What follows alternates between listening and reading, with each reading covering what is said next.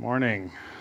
Morning to everybody online too. We always forget to talk about you guys, but as Greg likes to say, you guys are real people too. So we do want to include you.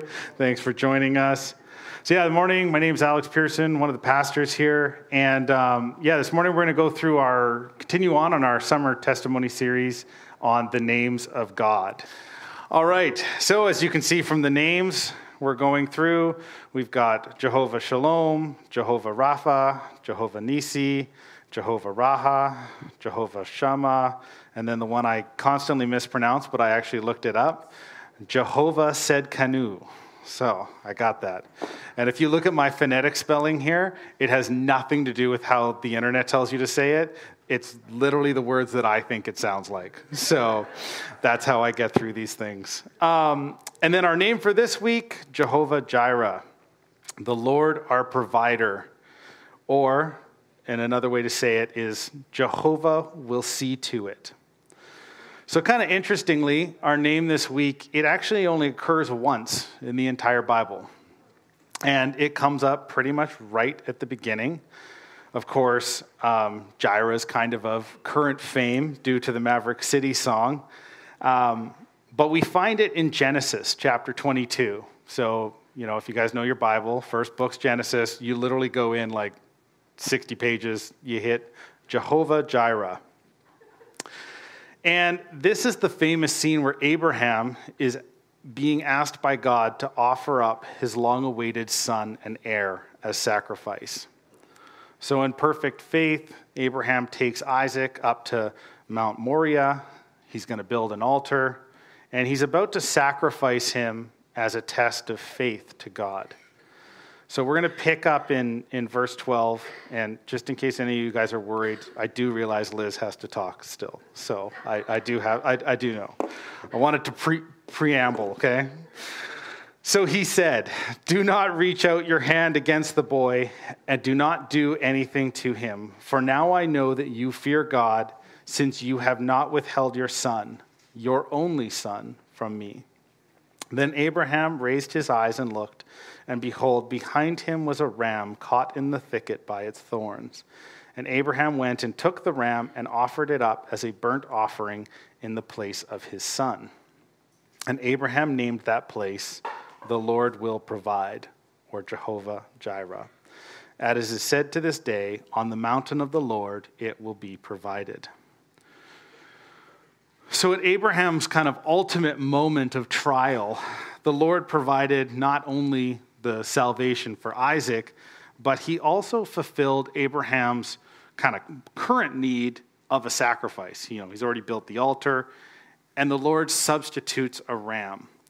And kind of through that process, he foreshadows the provision that would come through Jesus over 2,000 years later, and that continues to this day. So I'm going to ask Liz to come up and share her testimony, but let's just open with a quick word of prayer. Lord, we just thank you that we can gather here today. We thank you that you give us your word that we can learn from. And we thank you also that you work in our lives, that we can hear the testimonies of others and learn from the experiences they've gone through and the experiences you've taken them through and just the mighty things that you're doing in their lives. So Lord, we just pray you would bless Liz, just bless her lips, that she would just say your words, say your heart as she tells her story. Amen. Good morning. I haven't been able to make it through as I was practicing it this week without crying, so I came very well prepared.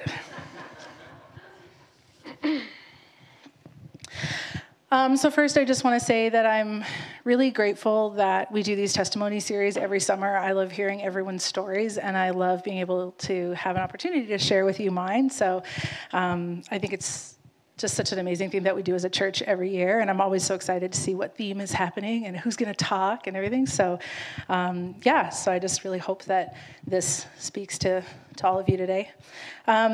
What God's been doing in my life over the last few years, and especially while I've been at Five Stones, actually covers a lot of the names of God that we're doing. As I was looking at this, it was like, I could do a lot of these. But I really felt like the last few months especially, God's really cemented himself as my provider. And I know everybody thinks provider is, people automatically think to money, right? Finances, making sure that, you're cared for and your family's taken care of. But the way he's shown me in so many areas of my life that he cares for me has just been amazing. So I'm really excited to share. To go really far back, I won't say how many years, growing up, we didn't have, especially when I was younger, we didn't have a lot in my family, but to me, it always felt like enough. It wasn't very often that I felt like we didn't have something that I needed or looked to others and thought like, oh, I wish I had that thing. And also, I've been really impressed upon by my dad, who has this faith that's like, whatever, just pray for it. God's going to take care of you. Whatever you need, he's going to give it to you. And like, even now, in the last couple of months, he's like, it's fine. We'll pray for it. It'll be fine. And then it's just like, it clicks. And yeah, so I always had that influence in my life, which was great. When I was 9, my parents separated and later divorced. And it really rocked my sense of stability. Suddenly, I was anxious. I was afraid. And the uncertainty that was caused by that split led me to feeling like I needed to be completely self-sufficient. If I could take care of myself, then not only would I be protected from relying on other people and then having them hurt me, but also I wouldn't be a burden to anybody, and everyone in my family was struggling at that moment, and I felt the need to just like take care of myself, and then I won't be bothering anybody. This led me to not even thinking about relying on God for anything. If I could do it myself, I wouldn't need to talk to God, and I wouldn't need anything. And my self-worth became really closely tied to my ability not to be a burden to anybody. But as we all know, when you try to do everything by yourself, it usually doesn't have a great outcome. I was anxious all the time. I struggled with depression, and I felt constant pressure to live up to an unrealistic standard that I had set for myself. Any crack or imperfection was weakness, but because we all have those, I always felt weak and like a failure. I fought for control in areas of my life to try to maintain some sort of equilibrium, but it didn't work. And I burnt out from church pretty badly when I was 14. I did recover a couple of years later and came back to God, but I was still pretty young and I hadn't really learned anything yet. So in my early 20s, when I was working for a church in Williams Lake in youth and worship ministries, it happened again. And this time I just walked away from God and from church because I felt like I couldn't live up to God's expectations. But of course, I'd created those and placed them on myself. And I thought I would just try to live my life the best I knew how and not struggle from all the pressure of trying to be perfect and trying to never make mistakes and never sin. And what made all of this seemingly easier to manage was that despite my internal struggle, on the outside to the world, I did great. I hadn't gone to university, but I got a great job at a bank, and I was really driven to succeed, so they kept promoting me. I earned good pay, I built my assets. I built a life for myself with adventures and good friends, and I proved to myself and the world that I didn't need anybody.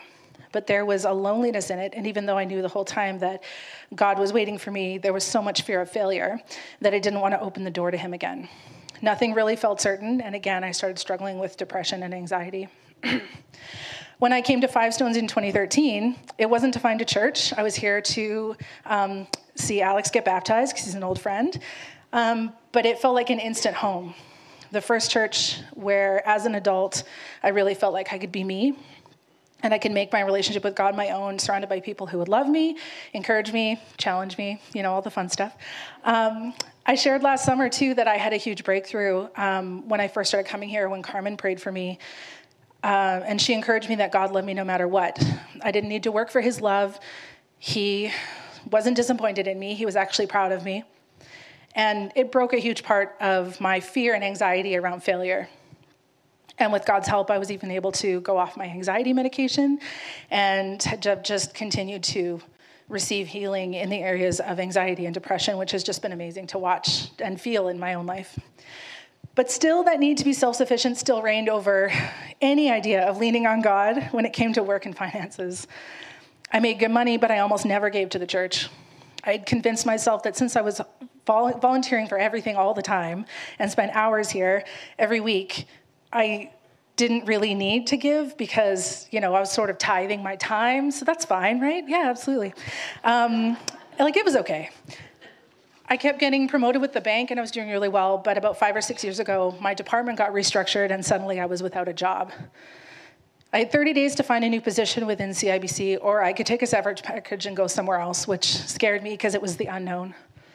And I completely panicked. I cried to family and friends, and I didn't know what to do, and I asked their advice, and I was completely shocked, and I had no idea what I was going to do or where I was going to go, and I just felt adrift. But not once in that first week did I pray to God and go, God, what do you want me to do? Where should I go? Not once. I just panicked. Even in my panic, I was only without a job for 2 days. I'd had a great relationship with my previous boss in an old department, and I called him and said, do you need anybody? And he said, sure, and created a position and brought me back in, and I was back at work within a couple of days. But I had left that department, and it was a huge thing for me because it felt like a hit to my pride. It was a demotion. I'd had to go back down in salary, and so it still felt like a bitter pill to swallow. But even through all of that, and still having the stability, and still having the seniority at the bank, and all of that, I didn't really spend a lot of time in prayer about it. I was kind of like, thanks God for opening that door, and then went on with my day. 4 months later, I was here. I was worshiping at a Monday night service that we used to have, and I felt God tap me on the shoulder and remind me about when I lost that position. And I just felt him say, do you remember how you lost your job, but you never talked to me? Do you remember how you found a job within 2 days and actually lost no stability whatsoever? Don't you see how you're once again in line for another promotion? Don't you trust me? I love you. I have a plan for you. And I just felt so convicted to have such a point in my life. It's a moment where I can look back on it and see what I should have done so clearly and how God still provided for me, unbelievably. So I just felt really blessed, and I just felt really convicted that I needed to take more things to God and spend more time in prayer and just really build that relationship, because I realized I had been letting it slide. It impacted my prayer life a lot. I started turning to him with things large and small, feeling peace I'd never felt before, which was great because I was always anxious. And I started feeling led to give to the church financially, a little bit here and there. Of course, I'm a little stubborn, and that was one lesson that it took a little time to figure out. But one huge thing that changed in losing my position with the bank was that it had made me think about what it would be like to not rely on the bank. What would I want to do if I had actually left the bank? And it opened up the idea that maybe a long-held dream of mine could come true. Maybe I could actually move into ministry and start working at the church. I'd always dreamt about it, but it never seemed like something that was in my career path. And, when you're talking to people, the incredulous tone I get when it's oh, you left a well-paying, secure job at a massive corporation where you had seniority to move to a small church with just a few staff, and now your pay relies on other people giving money? Who would do that? And a friend of mine had said to me, Liz, that's not something you do in your 30s, that's something you do in your 20s. And I was like, I think it's something you do when you feel like you're supposed to do it. So it seemed really crazy, but after God had spoke to me and reminded me to trust him, I just felt this dream kind of re-arise in me. And in 2019, I came to work for Five Stones, which has been amazing. And it was a total answer to prayers that I had even forgot that I'd made when I was younger. But God didn't forget. When I started working for the church, I still wasn't tithing or even really giving on a regular basis. But seeing how the church really ran and how little I was giving to the church, even though the church was giving so much to me, really had an effect on me. And in 2020, I started giving more regularly. I still wasn't perfect at it. There was always some sort of reason to hold on, I'm just going to keep this. And if I need it, then great. And if I don't, then I'll give it to the church, because that makes sense. But again, it was just that control kicking in, that instinct. But by the beginning of 2022, I felt really convicted to consistently tithe 10% of my gross income. And I worked it into my budget, and I've been doing it ever since. And it's the first time in my life that I'm giving because I love God, and I want to give him the first of everything.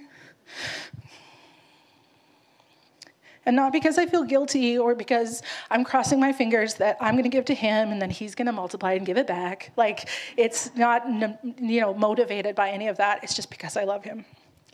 And the amazing thing is, even with all the arguments that I had to not give, it has not financially bent me at all. So I was like, oh, I could have been doing this the whole time, probably. So all these areas were working out, but a big challenge was coming. I was living with 2 roommates, and on April 1st this year, one of my roommates moved out suddenly with no notice and without paying rent. It was the first of the month when she did it, the day that we should have been paying rent together, but it was also my payday when I should have been spending my tithe to the church. It was a long, stressful day trying to figure out what exactly was happening with the roommate, and I had to pay an extra $7.75 in rent, and where was that going to come from? And my remaining roommate and I were trying to figure out how to handle everything. So there was a lot happening. It was also the weekend of the conference with Clem Ferris on how to steward your prophetic word, and I remember dealing with all the emotions of the surprise and hurt and everything that had happened, plus the realization that I was now moving out of my home, having lost a roommate, and then feeling frustrated because I'd been looking so forward to the conference, and now I was just distracted and emotional.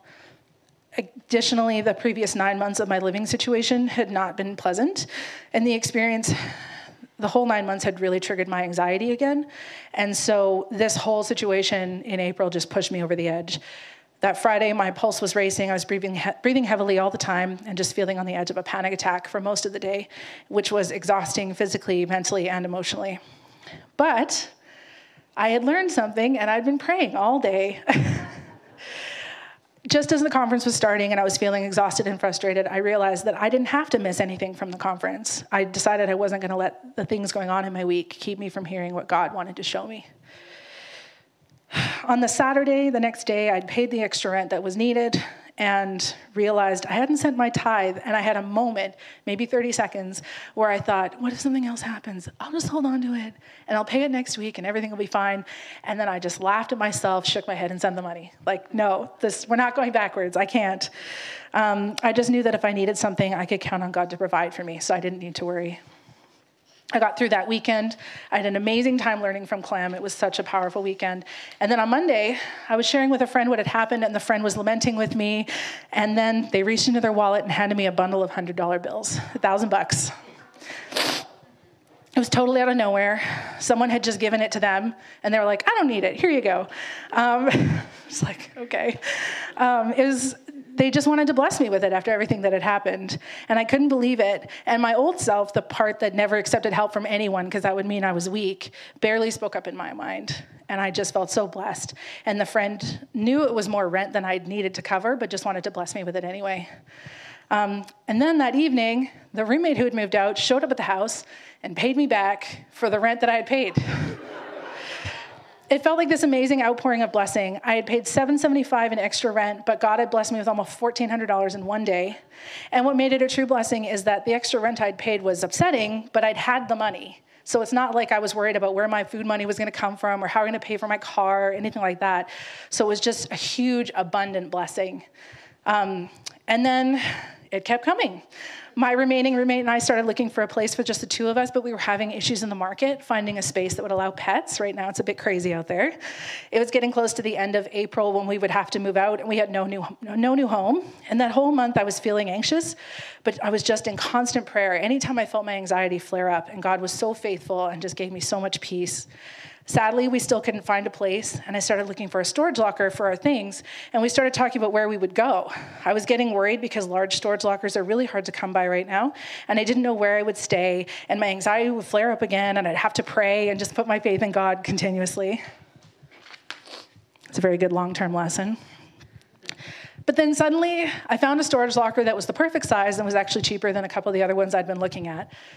Suddenly, my roommate's boyfriend offered his spare room to me for as long as I needed it, and my roommate's parents were okay with her staying with them for a while, so we had temporary homes to go to.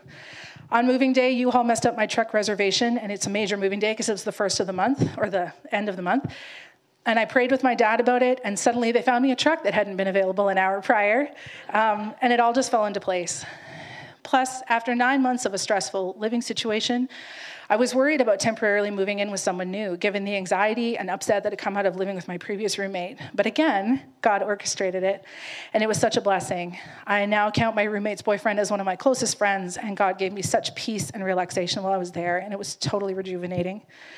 We waited 2 months, but my roommate and I found a new home. We just moved into a basement suite 2 weeks ago with a great landlord and a great space for, and I wrote affordable, but I'm going to put air quotes around it, affordable rent, because as affordable as it can be here. All in all, when I look back over my life, there are so many times when I see God's hand guiding me and providing for me, even providing things I didn't know I needed. But it's only been in the last few years that I've been able to really recognize it and to start giving up control in my life, knowing that God has put it all in hand. Or has it all in hand. I've always thought that in my head, but I was really never able to put it into action, or I guess in this case, inaction. To put faith in God with my job, my finances, my friendships, my family, my living situation, to allow him to work and to know that he will only give me good things. And to watch him give me those good things just continues to remind me to stay in prayer, to stay in God's peace, and to follow him, and try not to lead, because my plan is nowhere as near good. Nowhere near as good as God's plan for me. Kelly, if you want to come up. To finish off today, I just wanted to share a song. Alex actually mentioned it already. That became an anthem for me this spring, Jireh. I've worshiped with this song endlessly in my car, in my room, in my head, and it so perfectly encompasses how we can lean on God and know that he'll provide all we need, so we never need to worry, and we can just lean into him. So I wanted to sing it and worship with you guys now.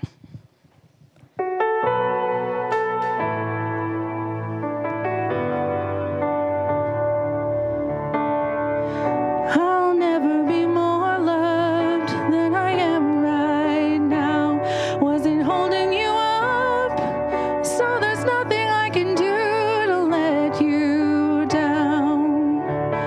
It doesn't take a trophy to make you proud.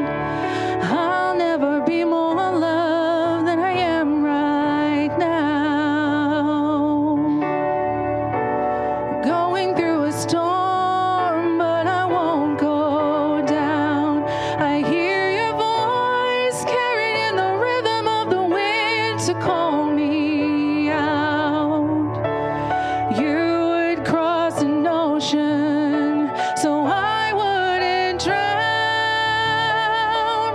You've never been closer than you are right now. Jireh, you are enough. Jireh, you are enough. And I will be content in every circumstance. Jireh, you are enough. You're forever enough, always enough, more than enough. Forever enough, always enough, more than enough. I don't want to forget how I feel right now. On a mountaintop, I can see so clear what it's all about. So stay by my side when the sun goes down. Don't want to forget how I feel right now. Jireh, you are enough. Jireh, you are enough. And I will be content in every circumstance. Jireh, you are enough. You're forever enough, always enough, more than enough. Forever enough, always enough, more than enough. I'm already loved. I'm already chosen. I know who I am. I know what you've spoken. I can imagine, and that is enough.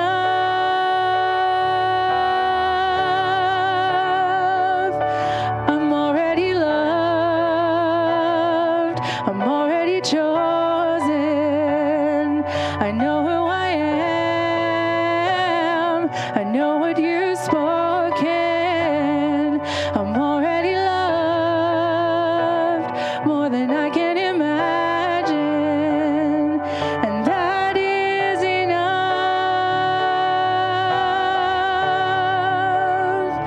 Oh, that is enough.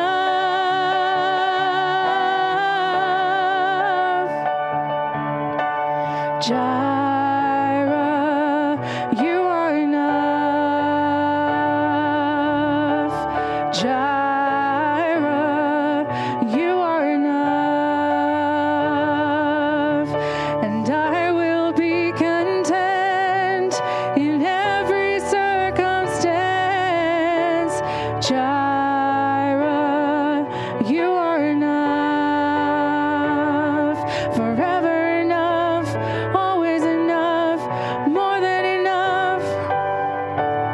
You're forever enough, always enough, more than enough.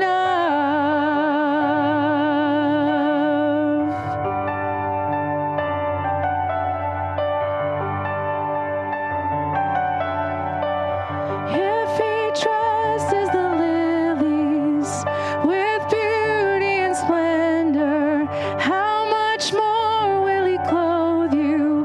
How much more will he clothe you? If he watches over every sparrow, how much more does he love you? How much more does he love you? If he dresses the lilies with beauty and splendor, how much more will he clothe you? How much more will he clothe you? If he watches over every sparrow, how much more does he love you? How much more does he love you? Jireh, you are enough. Jireh, you are enough. And I will be content in every circumstance. Jireh, you are enough.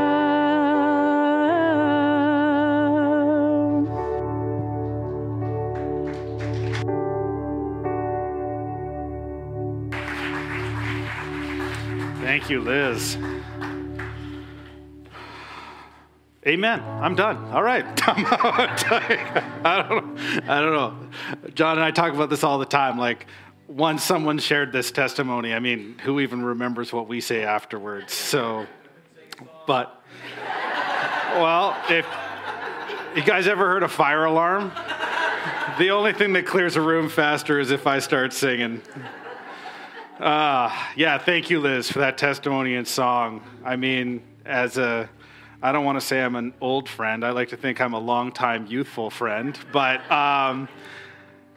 yeah, having known Liz for, Jesus, probably 15, 16 years now, and having seen her do those rises and fall in her anxiety, it's really special to see how she's walked that out and how the Lord has worked in there. Sorry, I got emotional. Liz, you took the tissue. Oh, all right.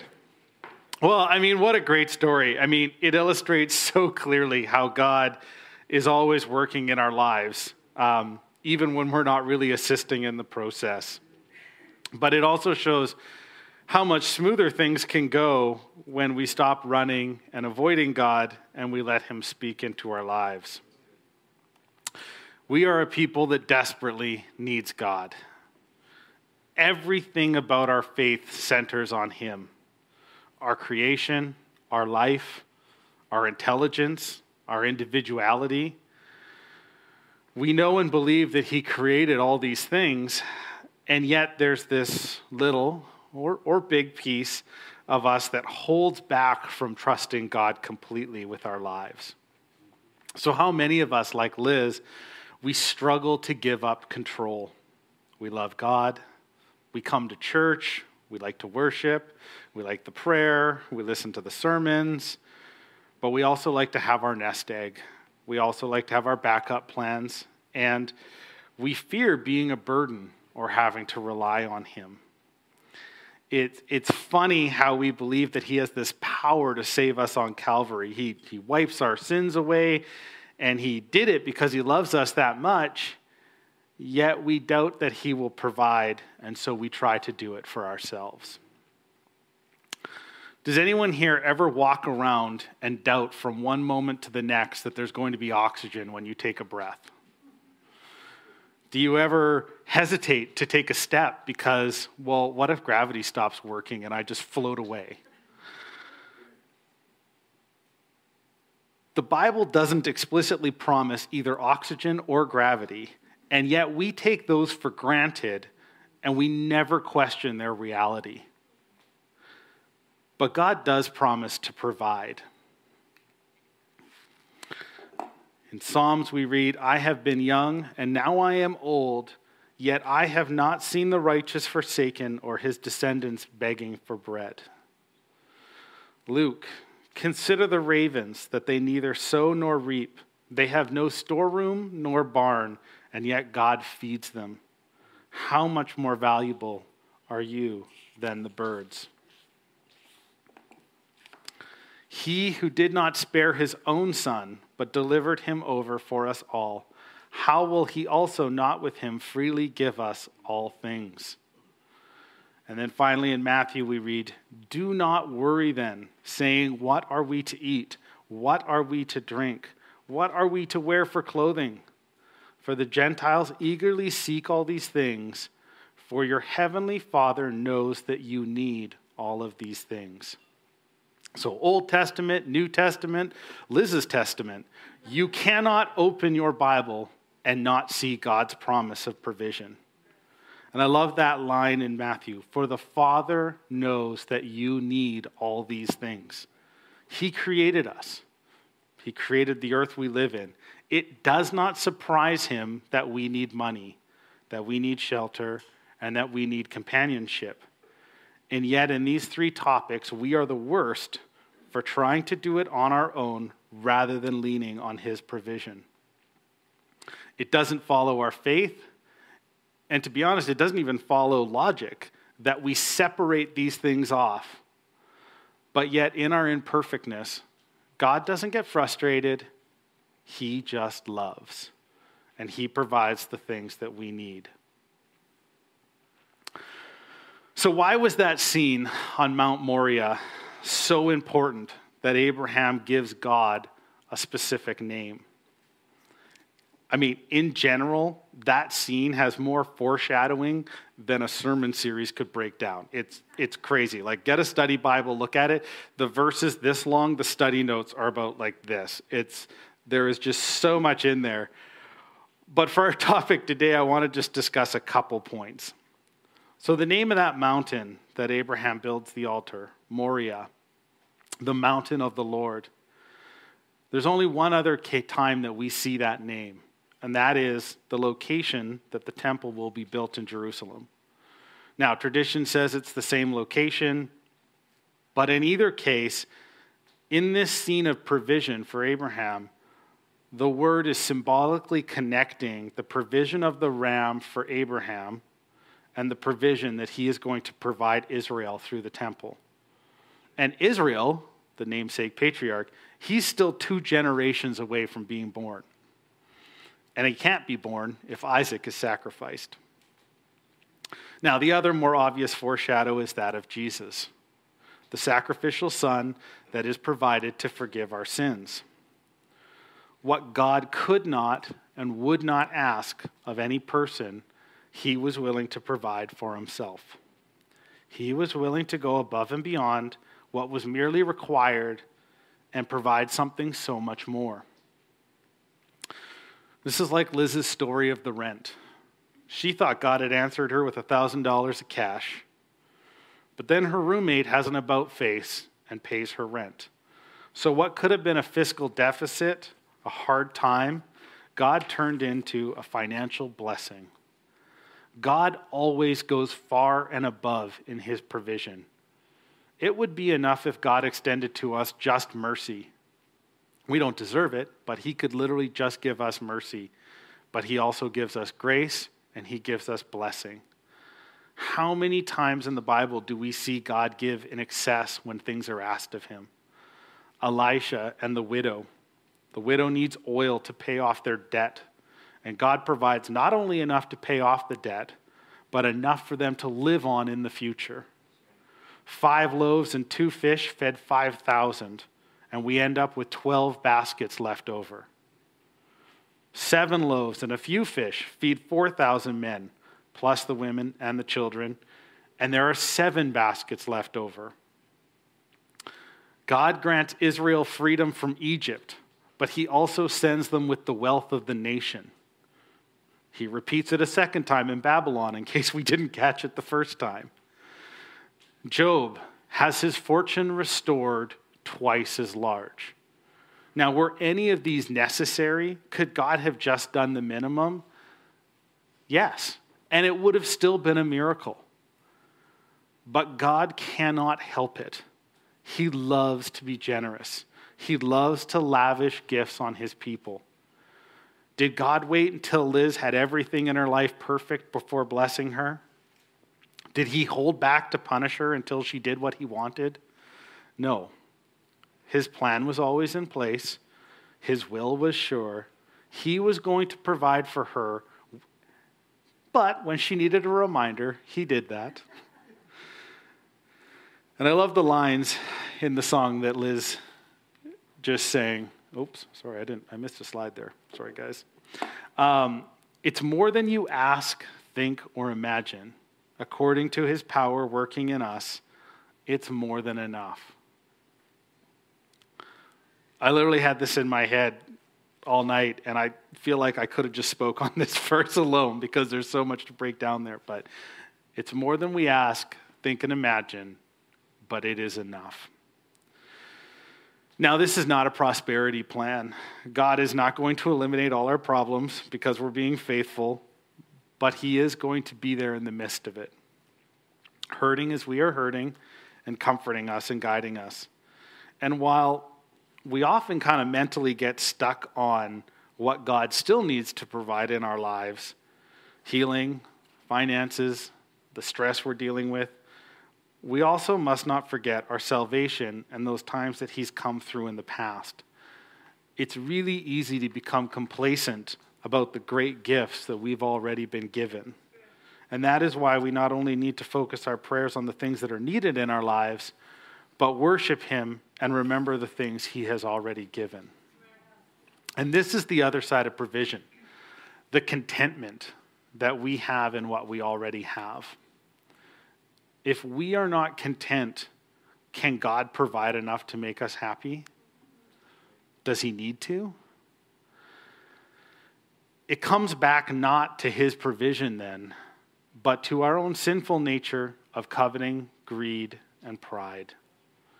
You know, back at the very beginning of Liz's testimony, she mentioned that they didn't grow up with much, but it always felt like enough.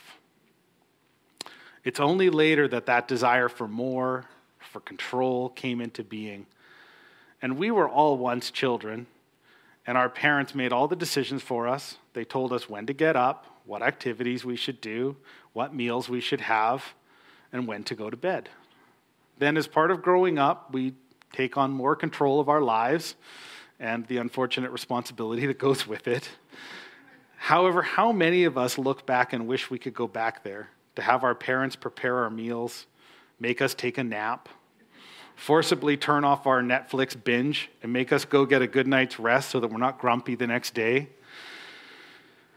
We forget the good things that we've experienced as we chase the new and we chase the more. And it's only when we stop or we look back that we can see the path to provision that the Lord has been putting in our lives.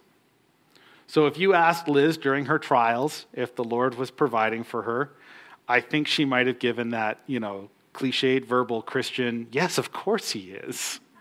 But I think her soul would have been screaming, no, I have just lost my job. I've lost my financial stability. Or no, my roommate just walked out on us and it's not fair that I have to pay their rent. But yet, in looking back, we see that God's hand was never gone. There was no point where he stood back and said, okay, if you're going to be like that, you deal with this, and I will come back when you're in a better mood.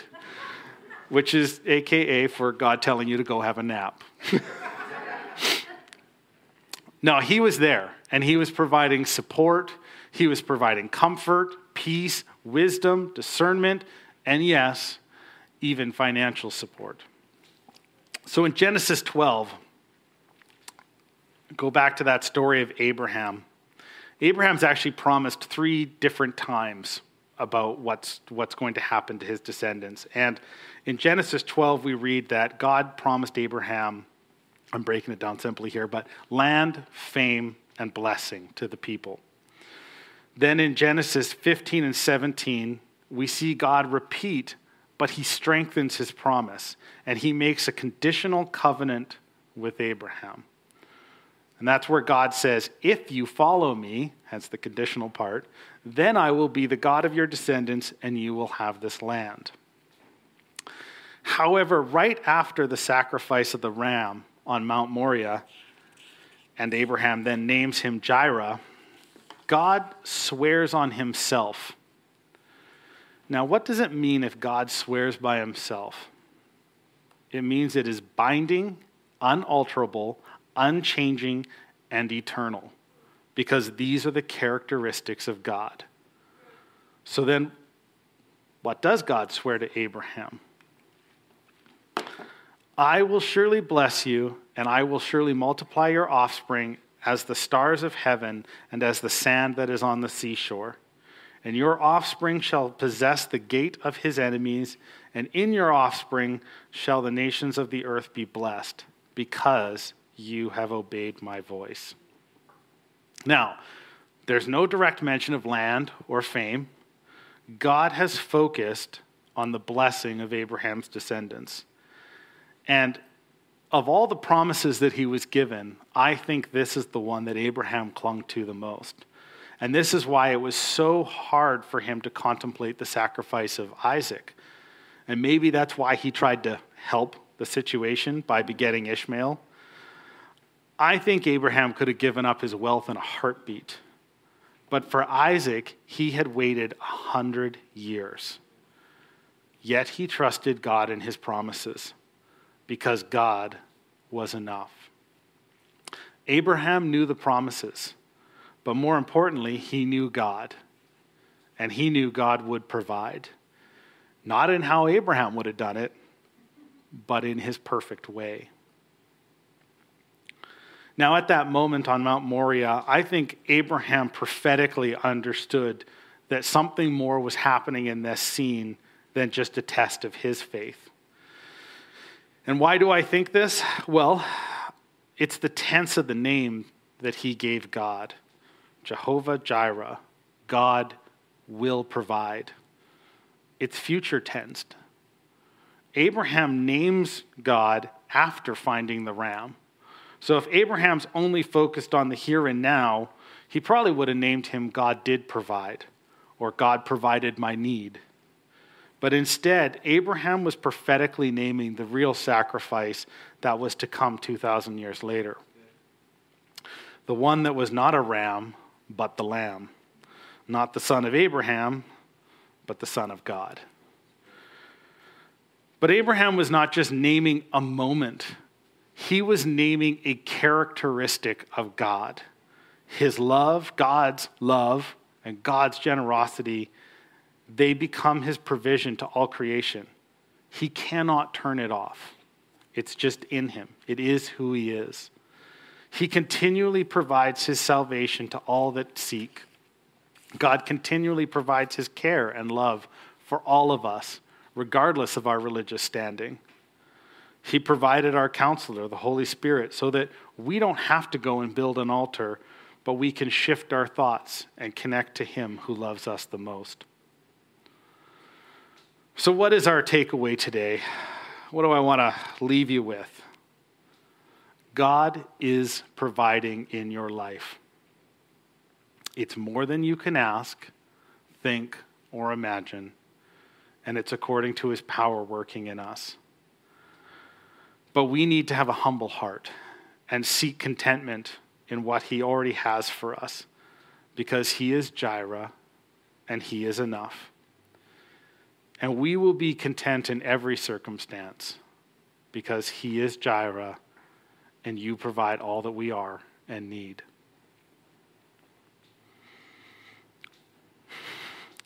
So John asked me earlier, he's like, oh, are you ready? You feel good? I'm like, yeah, I feel great. I'm really good. And then during worship, the Lord just kind of hit me with a bunch of stuff, and I've been stressed now ever since. So the Lord was really laying on something during worship, and what I saw was all the churches that were worshiping were rising up like castles in the land. And the worship was lifting them up, making them strong. But what the Lord was saying is castles are defensive. And we're in a season right now where the church is on the defensive. But the time is coming where the Lord's going to go into the land. And from those castles, it's us that are going to go into the land.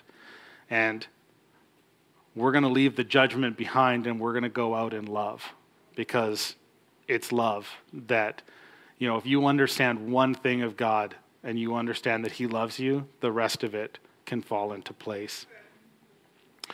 But then he kind of pointed out to me something else, is that sometimes it's really hard to leave castles, because castles are where you gather all your resources, all your provisions. And when you go out or you go into the land, you have to have a supply chain. And it's, they say the army marches on its stomach, and that's true. So the Lord is leaving me with a couple things there. And one was, in that promise to Abraham, it's that your descendants will possess the gates of their enemies, which means we have to go to the enemy, which means we can't stay behind our gates. We can't stay in our castles. And when we go forth, he just assured me the provision will be there. And what he pointed me to is that Israel had in the desert this miraculous provision. Manna fell every night. Water came from rocks. Their clothes never worn out. They lived in this miraculous piece of provision. But that all ended when they crossed the Jordan.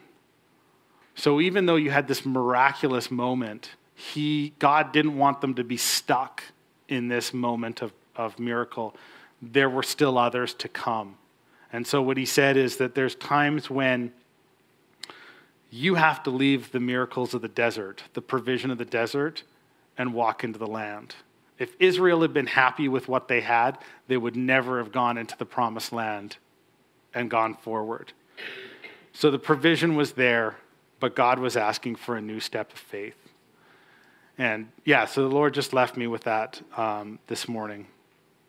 So Lord, we just thank you this morning as we come. We thank you for Liz. Thank you for just her testimony. We just thank you for just the things that you are doing in her life. And Lord, we just thank you that her testimony is an example of the things that you're doing in all of our lives, Lord. Even when we don't see it, even when we don't understand it, Lord, your provision is there, Lord, and it's so generous. So, Lord, we just ask that you would just convict us of where we have not said thank you for your provision, Lord. That you would convict us of the things that we have taken for granted, Lord. But also that you would lay on our hearts the things that you want to still give, Lord. The things that you still want to do in our ministries, the things that you still want to do in our lives, Lord, so that we can pray and seek and walk into them, Lord. And Lord, we just